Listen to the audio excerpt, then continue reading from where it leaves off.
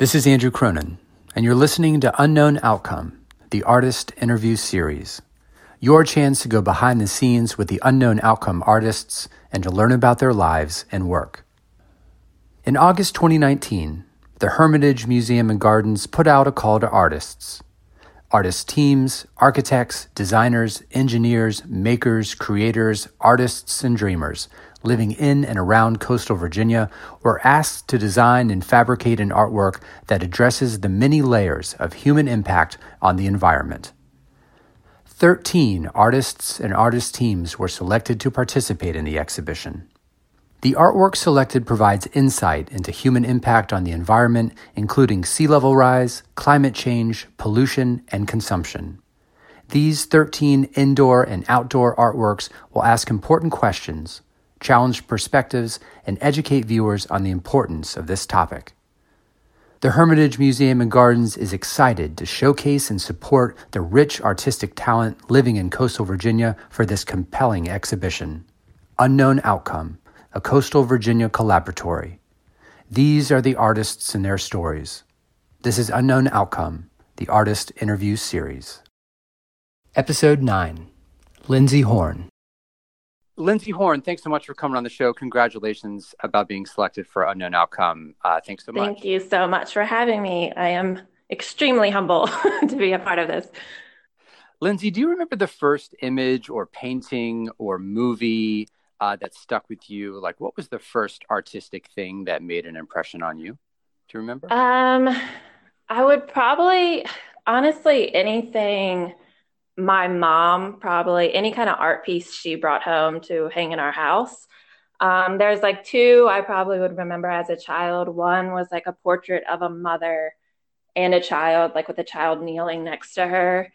And then another was like this young Native American girl. And just like, I would always just get lost in her eyes. And I don't know, as a child, like I felt like I almost like grew up with her. You know, it's just like those pieces that like evoke emotion and just, you can't even express into words. You've been a teacher, director, and performer at the Push Comedy Theater here in Norfolk, Virginia for many years. What do you think draws people to improv comedy, and what drew you in specifically? Okay. Improv comedy changed my life astronomically. I couldn't even thank everybody there, Brad, Sean, all the pushers, Alba, Ed, Adam. So in 2016, like my birthday in August, like after my birthday was one of those, like, I want to do something that scares the crap out of me. And like completely, like I wanted to spend money on like an experience, not a thing, I'd already like started that kind of like learning.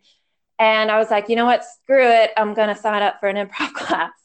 And the most beautiful time I could have done so. Improv literally, it like our first rule of improv is to make your partner look good. Second is what we always say is, it's what we say is yes and. So improv alone teaches you to like yes and life, to literally jump and figure out the rest on the way down. It completely like teaches you to, honestly, I was in such a weird place in my life. It teaches you to trust humanity again, because we always say this, like right before we go on stage, we look at each other in the eye and we put our hands on each other's backs and we say, I got your back. And literally that alone is knowing you're like able to create freely and knowing when you fail, you have someone right behind you to get you.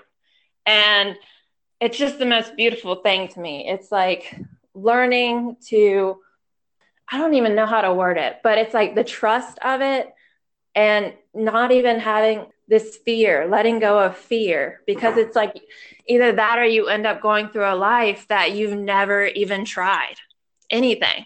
It's almost welcoming fear. That's why I continue to go back to it, honestly. Learning to let go and learning to just trust the process as you go.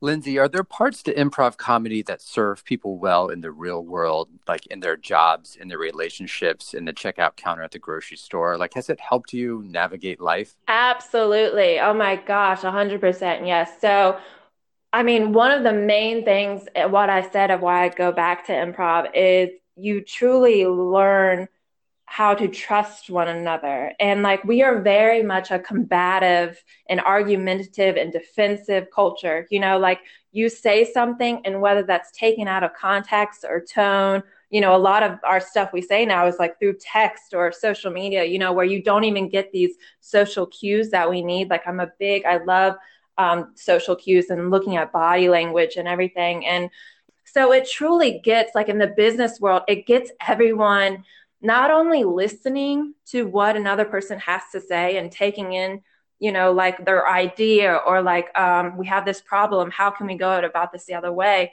It gets everybody on the same page and to open their eyes and to just calm down first, like, take a breath and truly listen. You have to listen to one another. So we're going to shift gears now and talk about Unknown Outcome specifically. Describe the piece of art that you're creating for Unknown Outcome. What's the title? What are the materials, the colors? Okay, so I'm working on a piece called Eyes Forward. And what it is we took salvaged car side mirrors, which they say our objects are closer than they appear. And we are making, almost like assembling them into a huge collage. So it's actually one mirror. So we're using epoxy and making it one mirror on one wall. And then when you're looking at the mirror, on the opposing wall is a neon sign that reads "The End." Epoxy, side mirrors, and a neon light. What do you hope visitors take away or learn or think about in response to your Unknown Outcome work? Well, it's all about, I wanted to evoke like different perspectives. So when you're looking, I want to know, and this is a lot of like where I want to have those conversations with viewers and visitors.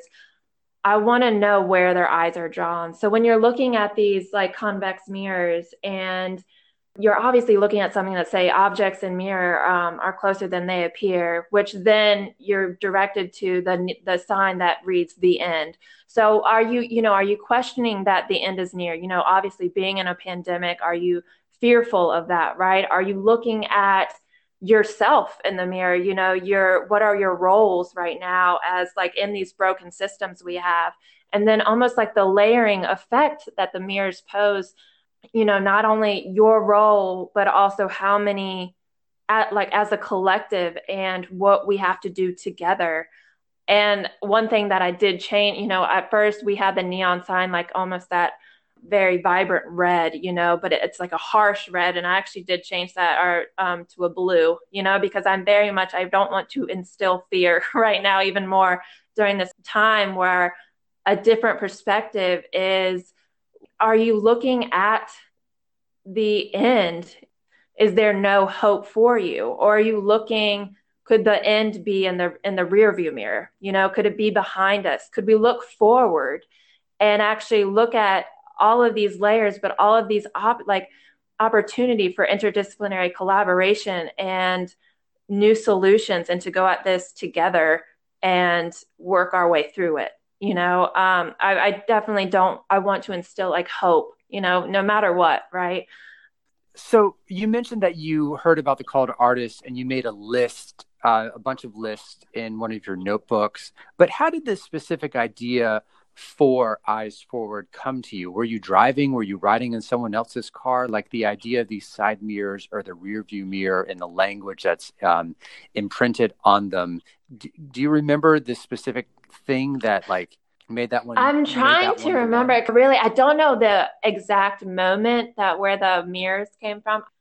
A lot of my work recently in the last couple of years has always had mirrors in it, weirdly, because I'm very much of looking at yourself and facing your own shadows and your own, like the things that we are able to change, like to face them, to change them and stop running away, right?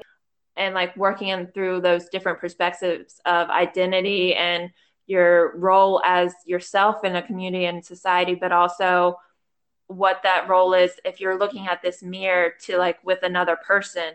So all of the distortion, the images you see of not only yourself, but together, You created a proposal, submitted it to our museum, waited to hear if you'd been selected, found out that you had been selected. Of all those things, which is the biggest struggle, or what has been the biggest struggle for you in that process? Because that's sort of a long chain of events.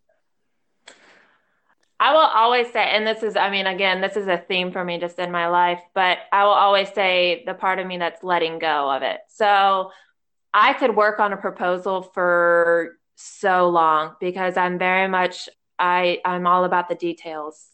Learning though to let go and letting the art speak for itself, right?